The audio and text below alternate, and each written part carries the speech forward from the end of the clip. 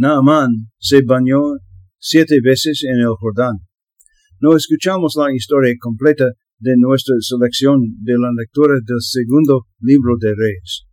Cuando Naamán escuchó por primera vez que tenía que lavarse 7 veces en el río Jordán, se enojó porque pensaba que era una solución demasiado simple. Sus siervos tuvieron que convencerlo de que lo hiciera. Pero imaginemos la situación. Ha ido al río 6 veces y todavía tiene la lepra. ¿Qué bien va a hacer uno más? Pero sus siervos lo han convencido de esto, así que sigue adelante hacia el río una vez más. Y para su sorpresa, cuando se pone de pie, su lepra se ha ido. Como la gente parece estar acostumbrada a decir ahora, ¿esperé? ¿Qué? What? Wait, what? Así que él se dirige hacia atrás para ver al profeta Eliseo. Pero Eliseo no paga por esta sanidad, porque no hizo nada sino transmitir la palabra a Naamán que lo que tenía que hacer. La siguiente parte es un poco sorprendente. Naamán pide 2 cargas de burro de suciedad.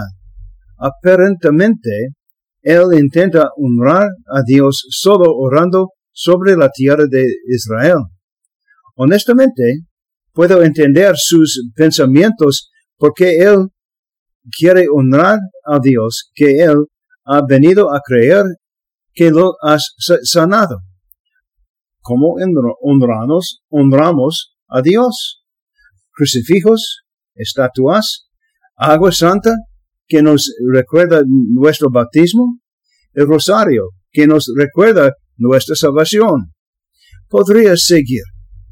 Y para continuar, más allá de nuestra lectura, la Biblia registra al siervo de Eliseo persiguiendo a Naamán para obtener el pago que Eliseo había rechazado. Cuando regresa a Eliseo ya lo sabe y declara el castigo por buscar ese dinero. El castigo fue que el siervo de Eliseo acabó con la lepra que tenía Naamán.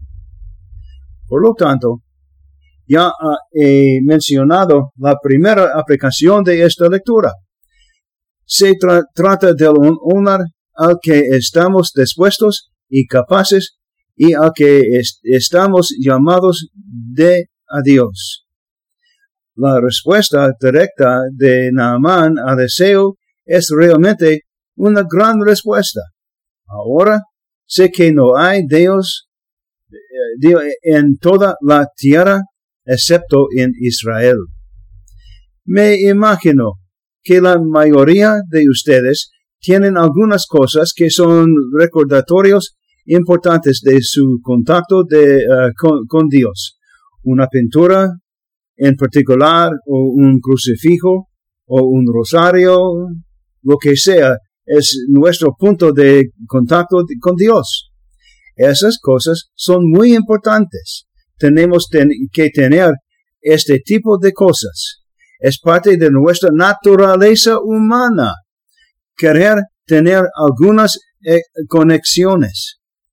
Es por eso que tantas personas llevan fotos de la familia en sus teléfonos. O, si usted es realmente anticuado, estas fotos están en su cartera. ¿Sí? Estas cosas no son supersticiones, aunque podrían acabar allí si no mantenemos los ojos fijos en Dios, sino que son más bien, como dije, puntos de contacto o piedras de contacto. Estas son maneras que tenemos de saber que nuestro Dios está con nosotros. Eso es lo que Naamán quería. No es una petición razonable.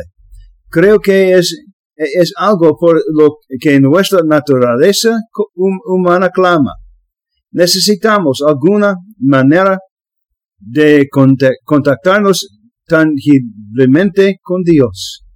Y eso parece ser hecho mejor con artículos religiosos. Para algunos de nuestros hermanos y hermanas en Cristo, lo único que tienen para eso es la Biblia. Nuestra fe, por otro lado, es mucho más, déjame llamarlo terrenal. Ahora, quiero pasar a la segunda aplicación de la historia, la parte que no está en nuestra lectura este fin de semana, pero necesita ser incluida. Es la historia del siervo de Eliseo llamado Gehazi. Este tonto hombre mintió a Naamán para obtener algún tipo de pago. Y cuando recibió el pago de Naamán, los llevó directamente a su propia casa. Dinero y ropa eran lo que él ganó de Naamán, pero cuando él regresó a Eliseo, el profeta ya sabía lo que su siervo había hecho. La avaricia que Gehazi permitió hacerse cargo de su vida lo llevó a convertirse en leproso mismo. Este era el precio de la codicia. Lo mencioné el fin de semana pasado desde una perspectiva diferente. Cuando nos permitimos ser influenciados por la avaricia, el poder o el estatus o nuestro propio valor percibido, en vez de permitirnos ser influenciados por la gracia y por el del Espíritu Santo, nos ponemos en lugar de Gehazi, en lugar de Eliseo, o de una historia de los hechos de los apóstoles. Nos ponemos en el lugar de Simón el mago, en lugar de Simón Pedro. ¿Quién es Simón el mago? Él era un hombre que veía de lo que los apóstoles estaban haciendo en los hechos de los apóstoles y quería comprar ese poder. Bueno, no funcionó muy bien para él.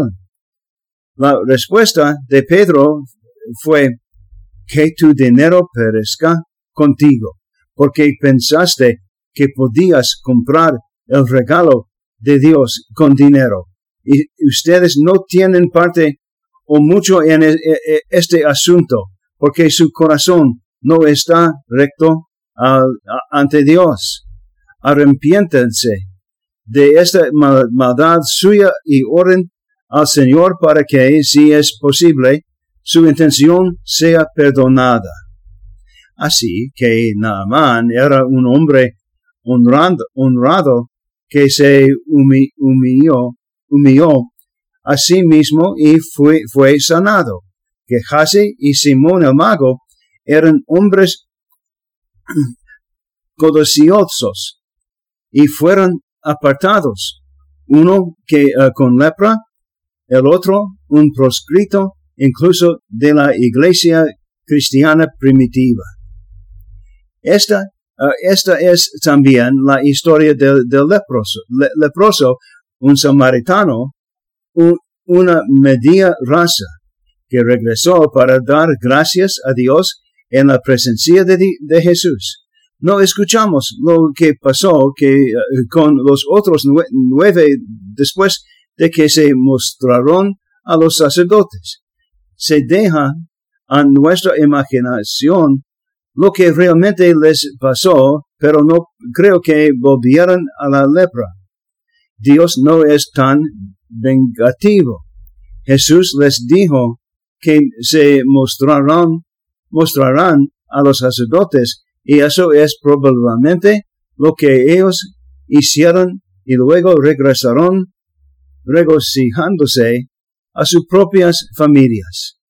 No oímos nada más de ellos, pero la implicación de la historia es que Dios se complace cuando le damos alabanza.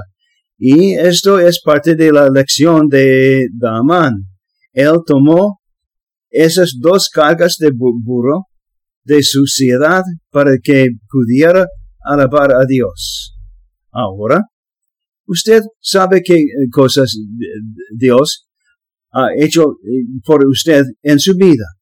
¿Qué crees que le has dado suficientes gracias, alabanza y adoración por lo que ha hecho?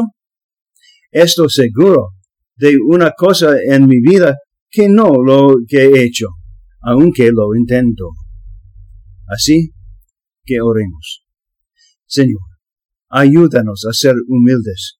Reconocemos que ustedes han hecho tantas cosas grandes por nosotros que estamos humillados, que ustedes deben cuidar de nosotros. Sin embargo, nuestra gratitud es a menudo tan débil.